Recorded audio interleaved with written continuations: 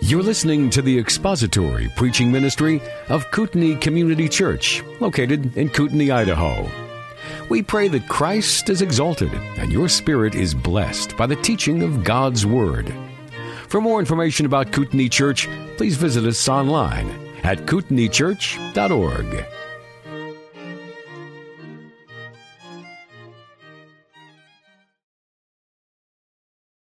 Our Father, we are thankful for your Word, and our prayer is that through your Word we would come to see ourselves more clearly, and that you would be here to speak to our hearts through your Word, convict us and encourage us this morning as we look into the mirror of your perfect Word. We ask this in Jesus' name.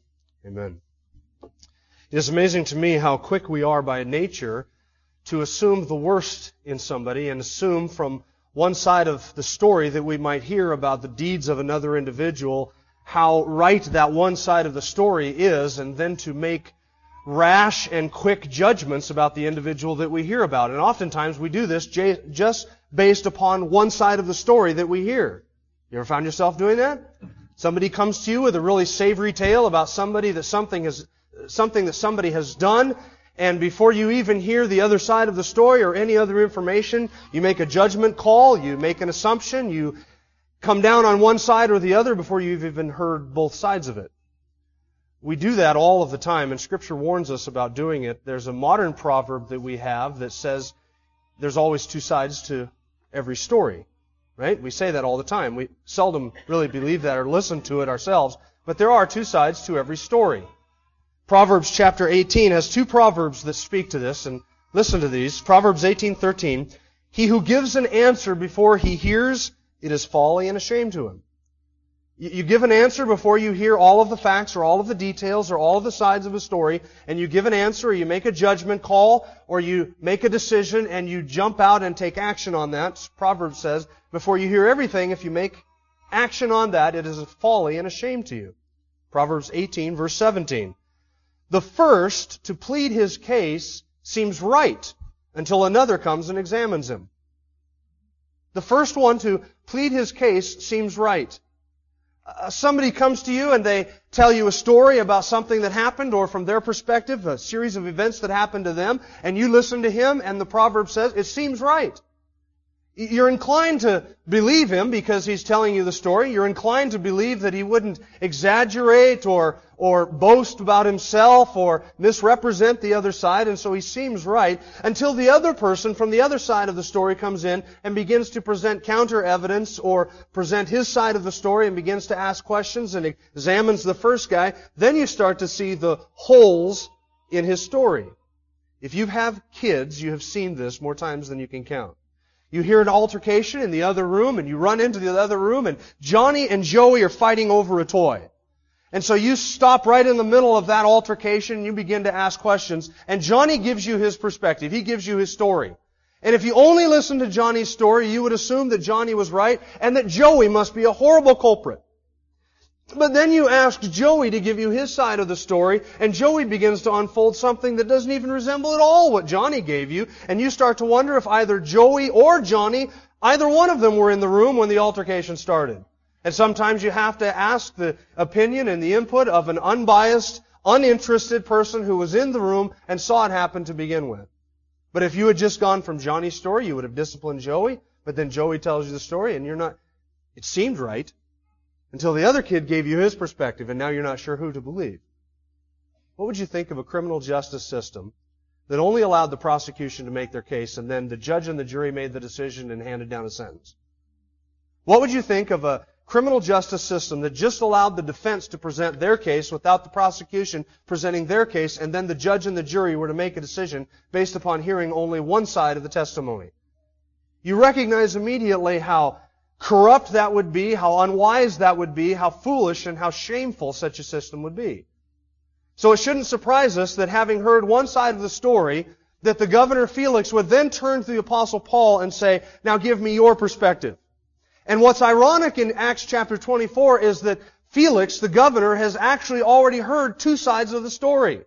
The first he heard from Lysias, who when he transferred Paul to Felix, to give him off to Felix to judge Paul's case, Lysias sent a letter with all of the official play-by-play from his perspective of what had happened. And Lysias reported how he had seen the mob in the temple and he had gone in and rescued the Apostle Paul from the Jews who were trying to kill him, and that he found out he was a Roman soldier, a Roman citizen, and then he took Paul and put him before the council and heard the case there. But then Lysias says, I was able to discern that their case against Paul had to do with things pertaining to their own law. They were theological issues, not criminal issues.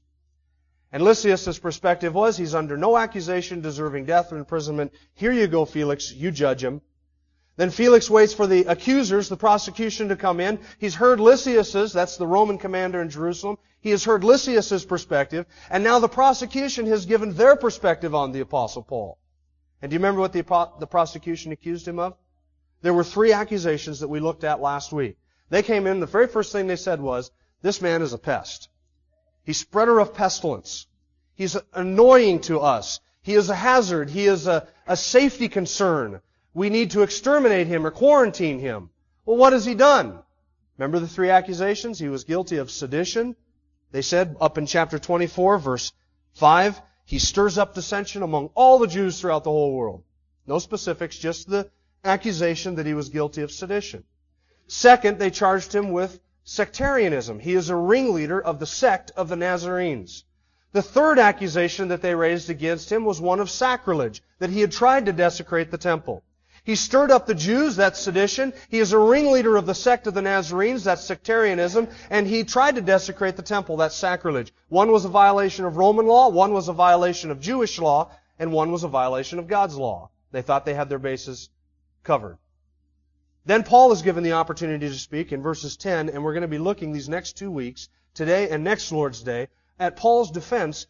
And Paul shows his ability to be a good public speaker, a masterful defendant. He hasn't hired an attorney. Paul is actually representing himself. Ananias and the Jews had brought in Tertullus, the orator, the attorney, to present their case.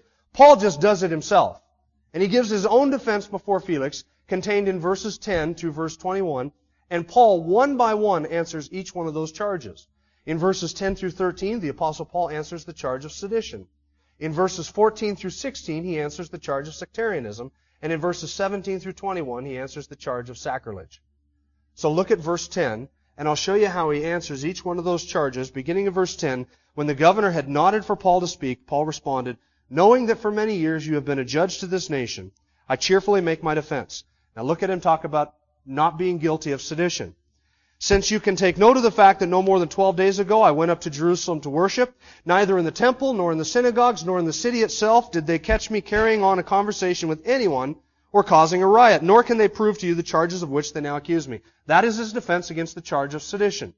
Verse 14, but this I admit to you, that according to the way which they call a sect, I do serve the God of our fathers, believing everything that's in accordance with the law, and that is written in the prophets, having a hope in God which these men cherish themselves, that there shall certainly be a resurrection of both the righteous and the wicked. In view of this, I also do my best to maintain always a blameless conscience before God and before men. That is his defense against sectarianism.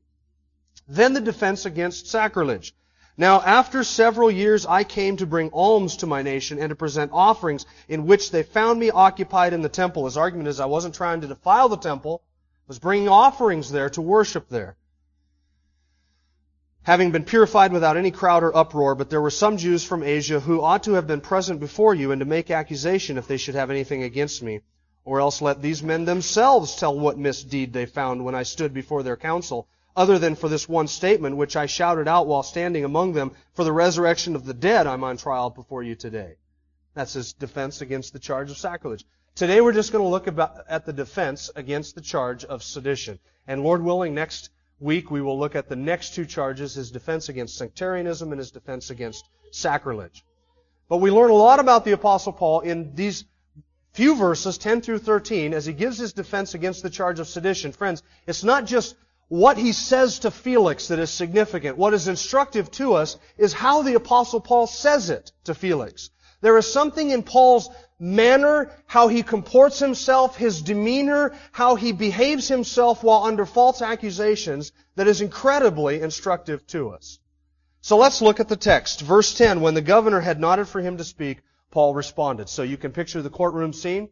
Everybody is gathered there in Felix's governor's mansion. The court has been called. The prosecution has presented its case. They have stepped back. And now the governor, Felix, without even having to say a word, just looks in the Apostle Paul's direction and nods to him as if to say, go ahead and say your piece. He wants to hear both sides of the story. Now I want you to notice something. All through the prosecution, what has Paul said? Absolutely nothing. He has been silent. He hasn't interrupted Tertullus. He hasn't protested his prosecution. He hasn't said, objection, Your Honor. He has sat there while Tertullus has assassinated his character, called him names, impugned his motives, and charged him with three things that would have been absolutely abhorrent to the Apostle Paul. All of those false accusations and everything related to his ministry, his character, his personality, his integrity, all of that has been drug out, and he has been called names, and he has been dragged through the mud, and the Apostle Paul has been absolutely silent, and he is sitting in court waiting for his turn peacefully and patiently. Friends, that is the demeanor, that is the behavior of a man who is righteous and innocent. That is the type of behavior and demeanor that fits a righteous individual under false accusations. He has not returned evil for evil. He has not interrupted Tertullus. He has absolute confidence that whatever decision comes down is going to be God's will, and he hands himself over to the Lord, and he allows Tertullus to make his case without protesting or making a disturbance or a nuisance of himself in the courtroom. And finally, Felix nods his direction, and the Apostle Paul presents his case. And what does he say? Knowing that for many years you have been a judge of this nation, I cheerfully make my defense. Now, do you notice something that's missing? Remember last week? How did Tertullus start his prosecution? What did he say? You know what's missing with the Apostle Paul is all of the flattery. Remember what Tertullus said, verse 2? Since we have through you attained much peace, and by your providence reforms are being carried out for this nation, we acknowledge this in every way and everywhere. Most excellent Felix, with all thankfulness, blah, blah, blah, blah, blah. All of that puffing him up, all of that stretching of the truth, all of those lies that Tertullus told about Felix in order to flatter him. Do you notice that the Apostle Paul doesn't do that? What does he say? For many years you've been a judge to this nation, so I cheerfully make my defense before you. There's no flattery there. It's just a statement of a couple of facts. It's a complimentary fact that Felix had been the governor of the nation for 5 years. Before that, he served under another governor up in Samaria. He had a long history of being in administrations and governing people and hearing cases. And Paul just says, you have a long history of this. You have been a judge to this nation for many years, and so I'm cheerful to make my defense. No flattery. Do you know why the Apostle Paul doesn't flatter? Do you know what flattery is? Flattery is lying. The Apostle Paul doesn't need to flatter. The Apostle Paul knows that flattery is a mark of a wicked man, not a righteous man. Psalm chapter 5, verse 9, there is nothing reliable in what they say. Their inward part is destruction itself. Their throat is an open grave, and they flatter with their tongue. That is the mark of a wicked man, not of the righteous. Flattery does not belong on the lips of a believer, because flattery is lying. It is the mark of a wicked man. Psalm 2, verse 12, verses 2 and 3, they speak foolishness to one another. With flattering lips and with a double heart they speak. And then the psalmist prays, may the Lord cut off all flattering lips and the tongue that speaks great things. It doesn't belong on the lips of a righteous individual. Flattery is the mark of a wicked man. Flattery is also the mark of a liar. Proverbs 26:28, a lying tongue hates those it crushes, and a flattering mouth works ruin. Proverbs 29:5, a man who flatters his neighbor is spreading a net for his steps. You should never, ever trust an individual that you hear flattering. You know why? Because they're a liar. And the proverb says, if you hear somebody flattering you, he is spreading a net for your steps. He has ulterior motives for doing what he's doing. And he begins to flatter you. He is trying to gain something from you. Maybe it's respect. Maybe it is a favor. Maybe it is something financial. But if he is going to flatter you, he is spreading a net for your steps, and he is going to wait for you to step onto it and believe him and trust him, and then he's going to pull the net out from underneath of you. And he's got you. That's what a flatterer does. Flattery is the mark of a wicked man, the mark of a liar. Flatterers have ulterior motives. Flattery is also the mark of an adulteress. Proverbs 7, verse 5. That they may keep you from the adulteress, from the foreigner who flatters with her words. Proverbs 7:21, with her many persuasions she entices him, and with her flattering lips she seduces him. Flattery is the mark of an adulteress. Flattery is also the mark of a contentious woman. or a contentious man. Romans 16, I urge you, brethren, to keep your eye on those who cause dissensions and hindrances, contrary to the teaching which you learned, and to turn away from them. For such men are slaves, not of our Lord Christ, but of their own appetites, and by their smooth and flattering speech they deceive the hearts of the unsuspected. The contentious individual is a flatterer. A wicked man, a liar, an adulteress, a contentious man, and also a false teacher. Jude chapter 16 says, they are grumblers, finding fault, following after their own lusts, and they speak arrogant and flatter with their lips in order to gain an advantage. The false teacher is after something, and he flatters you in order to gain an advantage from you. That's not very good company, is it? Flattery is lying. See, friends, it doesn't matter whether what you say about somebody is nice and kind and generous and great and all of these good things. If what you say about them, even if it's good, is untrue, it's still a lie, isn't it? And flattery is just saying something nice to someone's face that you would never say behind their back. Gossip is saying something behind their back that you would never say to their face. Flattery is just the opposite of gossip. It's lying. It's the mark of a wicked man. That's what Tertullus did. Paul had nothing of it. Paul didn't need to gain any advantage, did he? His focus wasn't on Felix. Paul knew that whatever judgment, whatever decision that Felix handed down was God's will for him, and he was willing to trust the Lord. His hope wasn't in Felix. His eyes weren't on Felix. His trust wasn't in Felix. It was in God. And so the Apostle Paul knew, I don't have to flatter Felix. I don't have to puff him up. I don't have to go on about all these great things that I think he's done or I think he is and try and gain a good decision from him, because that comes from the Lord. The Apostle Paul didn't need to do that. Typically, the defense would have started like this. If Paul were a typical defendant, he would have said, Felix, I know you're a just judge.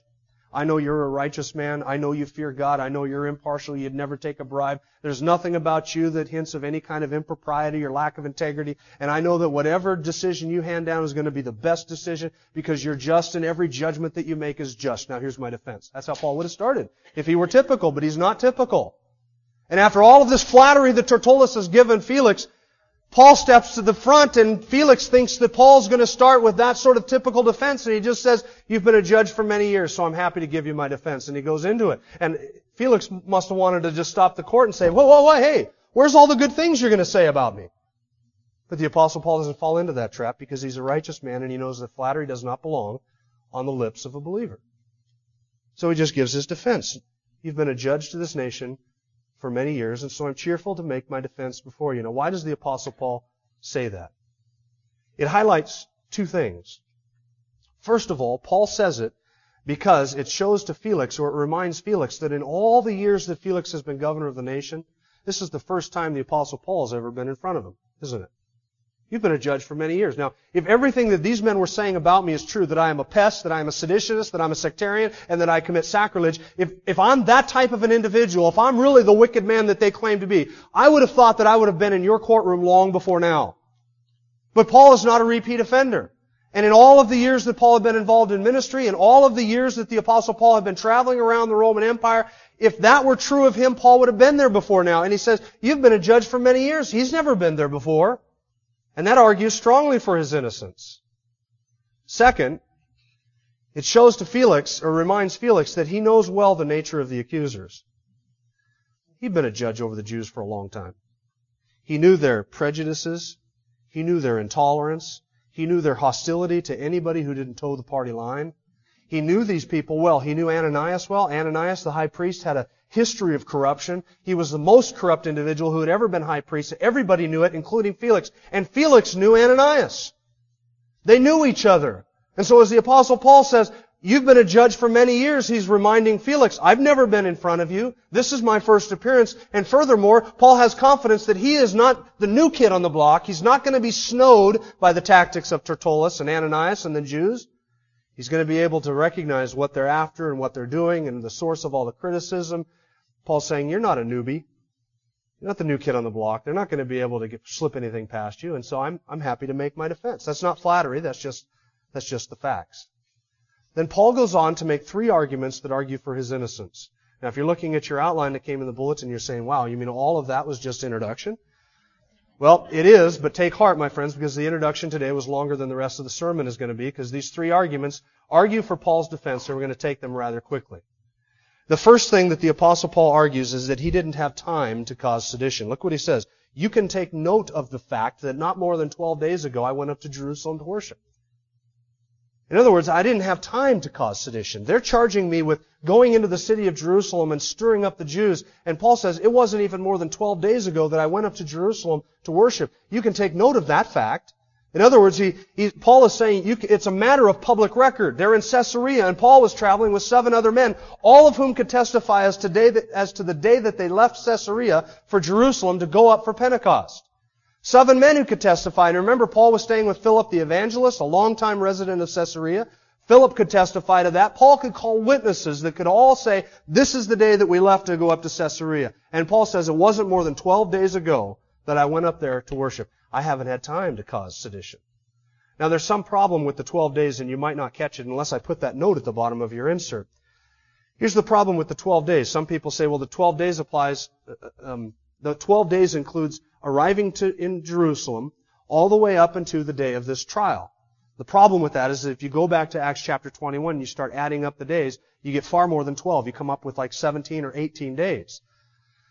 The 12 days refers not to the time that he arrived in Jerusalem to the day of the trial, because you have 2 days in Jerusalem, then Paul goes to the temple for, let's assume, 5 days, and then he's arrested, and then there's the day before the Sanhedrin, and then there's the day that the plot was conceived and Paul had to be rushed out of Caesarea. Then there's the day that he arrives in Caesarea, and then there's 5 days waiting for Felix. So you have at least 16 days there.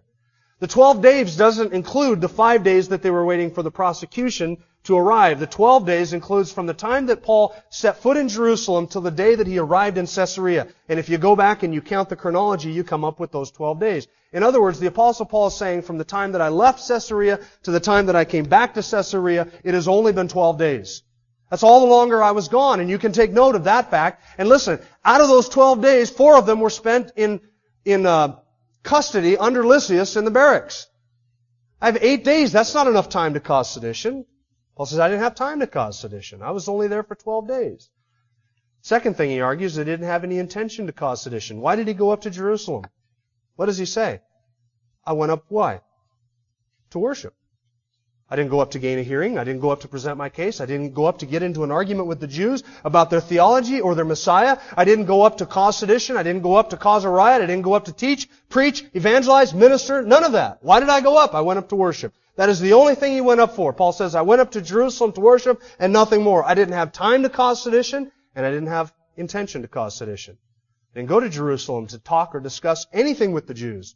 I went up to worship. He went up to commune with his Jewish brethren, not to affront them, not to offend them. He went up to worship with them, not to discuss anything with them. Paul says, only 12 days. I didn't have time. The reason I went up was to worship. I didn't have the intention.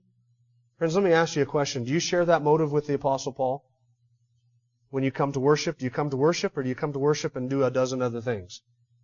You come here because you want to worship, or do you come here because you want to keep up appearances, or because it's a good place for your kids, or because you haven't seen your friends in a long time, or because you want to pass something out, or spread around this, or spread around that, or just see how everybody's doing, or check up on somebody else. Watch what somebody else is doing. See if they're in church. Why do you come? Do you come here on the Lord's Day to worship? To give your time, your talents, your treasure, and yourself into service of the King of Kings, and to worship Him through doing all of that? Do you come because you love God's Word, you want to obey God's Word, and you want to pray God's Word, and sing God's Word, and hear God's Word? You come to worship? Paul says, I went up to Jerusalem to worship, and that was it. It's the only reason I was going. I didn't have time to cause sedition. I didn't have intention to cause sedition. And the third argument that he raises is that they didn't present any proof of his sedition. Look at verse 12. Neither in the temple, nor in the synagogues, nor in the city itself did they find me carrying on a discussion with anyone or causing a riot. Verse 13, nor can they prove to you the charges of which they now accuse me. Paul says they haven't presented any proof. They simply raise the allegation. He stirs up dissension among all the Jews everywhere. No proof, no specifics. But look how emphatic the Apostle Paul is. Neither in the temple, nor in the synagogue, nor in the city itself. 3 times. No, no, no. He's emphasizing something there. Look how specific it is. Not in the temple where the sacrifices were taking place and everybody was gathered, nor was it in the synagogue, nor was it in the city itself. At no place in the city of Jerusalem or around the city of Jerusalem could they find anybody who could testify to having a discussion with the Apostle Paul or an argument. Paul says, I didn't go up there to discuss anything with them. I simply went up to worship. And not in any place at any time did they see me causing a dissension, causing a riot, or even carrying on a discussion with anybody. There's something odd about that, isn't it? Does it seem in keeping with what you know about the Apostle Paul that he would be silent? Ever? Can you ever picture the Apostle Paul being silent? When we think of Paul's, we've gone through the book of Acts, how do we think of him? We think of him of walking into a city and going down in the marketplace and reasoning with the people in the marketplaces, trying to convince them and persuade them that Jesus is the Christ. And then going into the synagogues on the Sabbath and having a discussion with the Jews and getting up and teaching or doing a scripture reading. And going into the temple and taking the opportunity to converse and interact with his Jewish brethren and maybe do some teaching in the temple. That's how we picture the Apostle Paul. But look what he says. I didn't discuss anything with anyone, anywhere, at any time. That seems out of keeping with the Apostle Paul, doesn't it? Was he scared? Was he cowardly? Was he afraid that he might suffer? Was he afraid of what people might say? Why was he silent? We don't think of him of being silent in all of those environments, but he was. Why? Friends, this is the reason. Sometimes silence is a virtue. Sometimes silence is the wise course of action. Sometimes it is better to say nothing than it is to say anything. And the Apostle Paul knew that he's walking into Jerusalem, he was walking into a hostile environment. All of the Christians there had already been told about him and what he taught, and he knew that he was a ticking time bomb waiting to go off, and everything was going to erupt around him. And the Apostle Paul did absolutely nothing to cause dissension, disagreement, any kind of conflict, any kind of strife. He just goes into Jerusalem. He is there to worship. He worships God. He carries on no discussions with anyone about anything. He's not there to evangelize. He's not there to minister. He's not there to teach, to preach. He's not there to convert anybody. He's there to worship, and that's all he does. And he's absolutely silent. And he knows that as if he says anything, if he gets into a discussion with anyone, it's going to be misrepresented, it's going to be misreported, it's going to be misunderstood, it's going to be fodder for the enemy, and the Apostle Paul doesn't give him any fodder. He just goes there to worship, and he keeps his tongue tied, his mouth shut, because he knows if he says anything, it's going to make the situation worse. Neither in the temple, nor in the synagogues, nor in the city itself did they find me carrying on a discussion with anyone or causing a riot. He's utterly silent. So you know what that shows? Silent. You know what that tells us about the Apostle Paul's character? He did not have a contentious or divisive spirit. He did not have a quarrelsome nature about him. If the Apostle Paul, if there was anybody that could have at that time created a riot, stirred up a crowd, or gained a following or a party, it was the Apostle Paul. He was a staggering intellect. He was a wonderful philosopher. He was a gifted preacher and teacher. He was a very persuasive man. He was untiring, relentless, energetic, ambitious, all of that. And if anybody could have gained a following, a crowd, it could have been the Apostle Paul, but he didn't go there for that. And if there was ever fertile soil for a revolt or a riot or a revolution, it was Jerusalem just prior to 70 A.D. But Paul didn't go there to do any of that. The situation was tense, and the Apostle Paul says, I went to worship, that's all I went to do. I had no time to cause a dissension. I had no intention of causing a dissension, and they can't even produce proof that I caused dissension or sedition, because he did not have a quarrelsome spirit. Now let me ask you, do you have a quarrelsome spirit? You've met them. Plenty of Christians and plenty of people who all they want to do is argue.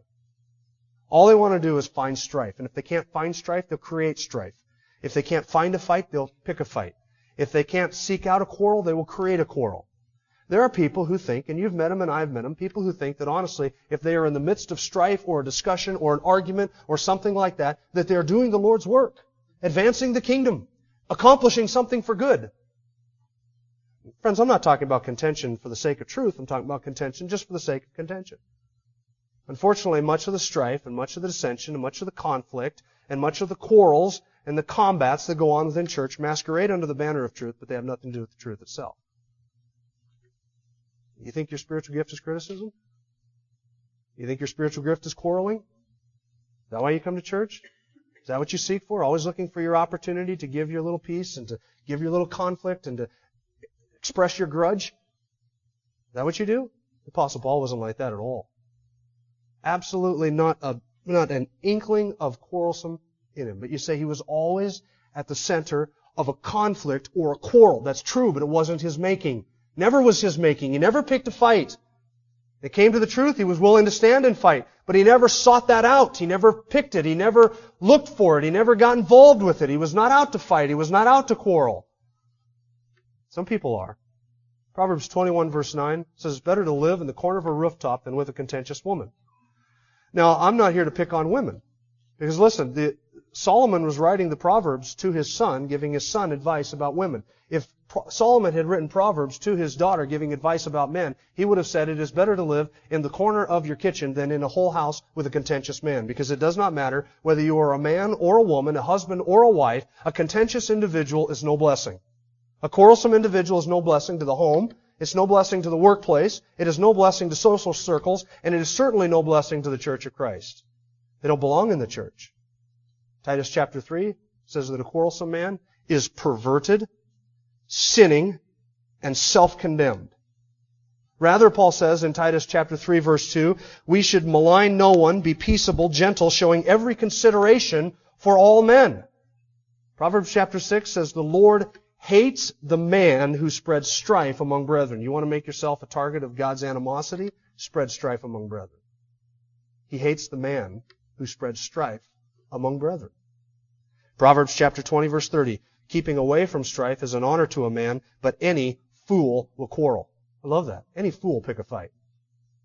Show me somebody who picks a fight, who loves quarrel, who's always involved in quarrels, conflicts, and strife and dissension, and I'll show you a fool. Proverbs 16 verse 28, a perverse man spreads strife. Proverbs 28 verse 25, an arrogant man spreads strife. Scripture says that the quarrelsome man is a fool, he is perverse, and he is arrogant. He is factious, he ought to be marked, and he ought to be gotten rid of. That's how Scripture describes quarrelsome people. Show me an argumentative man, a man who always is looking for strife, or a woman who is always looking for contention, and I will show you somebody who is arrogant, perverse, and foolish. Not the Apostle Paul. Went into Jerusalem, he could have had any fight that he wanted, picked any fight in any corner of the city that he wanted. Paul says they could not name one individual that I had a single discussion with. No contention, no strife. I was at the center of no controversy that was of my causing. Nothing. They picked the fight. I didn't. They couldn't bring in one single witness who could say, I had a discussion with him down in the marketplace and he was arguing with me about Jesus. Couldn't present one witness. Paul says, I didn't have time to cause dissension. I didn't have intention of causing dissension. And they cannot produce any proof of causing dissension. Now it's amazing what we learn about the Apostle Paul and his demeanor just from those few short verses, isn't it? It's amazing what we can learn about contentious people and the demeanor that we have when we're under false accusation. Friends, so often we get all bent out of shape when somebody says something false about us or slanders us or says something about us behind our back. We get all bent out of shape and we get our hairs back up on the back of our neck and we want to get into the fight and get into the quarrel and defend ourselves. And it's not to say anything about the accusations themselves or to say that they shouldn't be answered, but friends, you got to check your demeanor and ask yourself, is this honoring to the Lord? Is this glorifying to the Lord? Does my demeanor fit somebody who's innocent, or does it fit somebody who's guilty and trying to prove their case? We got to have an innocent demeanor. Paul did that because they couldn't prove sedition. He didn't have time for sedition. He didn't go there to create a sedition. And we'll look next week at what the Apostle Paul says about those next two accusations, that of sectarianism and sacrilege. Let's pray. Father, we thank you for your word and for what it tells us about the behavior and the demeanor and the attitude of godly people and righteous people. We pray that you would remove from us flattering lips, a lying tongue, a double heart, that you would remove from us a contentious spirit, a quarrelsome or combative attitude, and help us to comport ourselves in a way that is fitting with righteous people who have confidence in you and confidence in your Son and confidence in your word, that you may be glorified through us, through our attitude and through all that we say and all that we do. We ask this in Jesus' name and for His sake. Amen. Thank you for listening to the latest podcast from Kootenai Church. If you'd like to learn more about Kootenai Church or to donate to our church ministry, you can do so online by visiting kootenaichurch.org. We hope you enjoyed this podcast and pray you'll join us again next time. Once again, thank you for listening.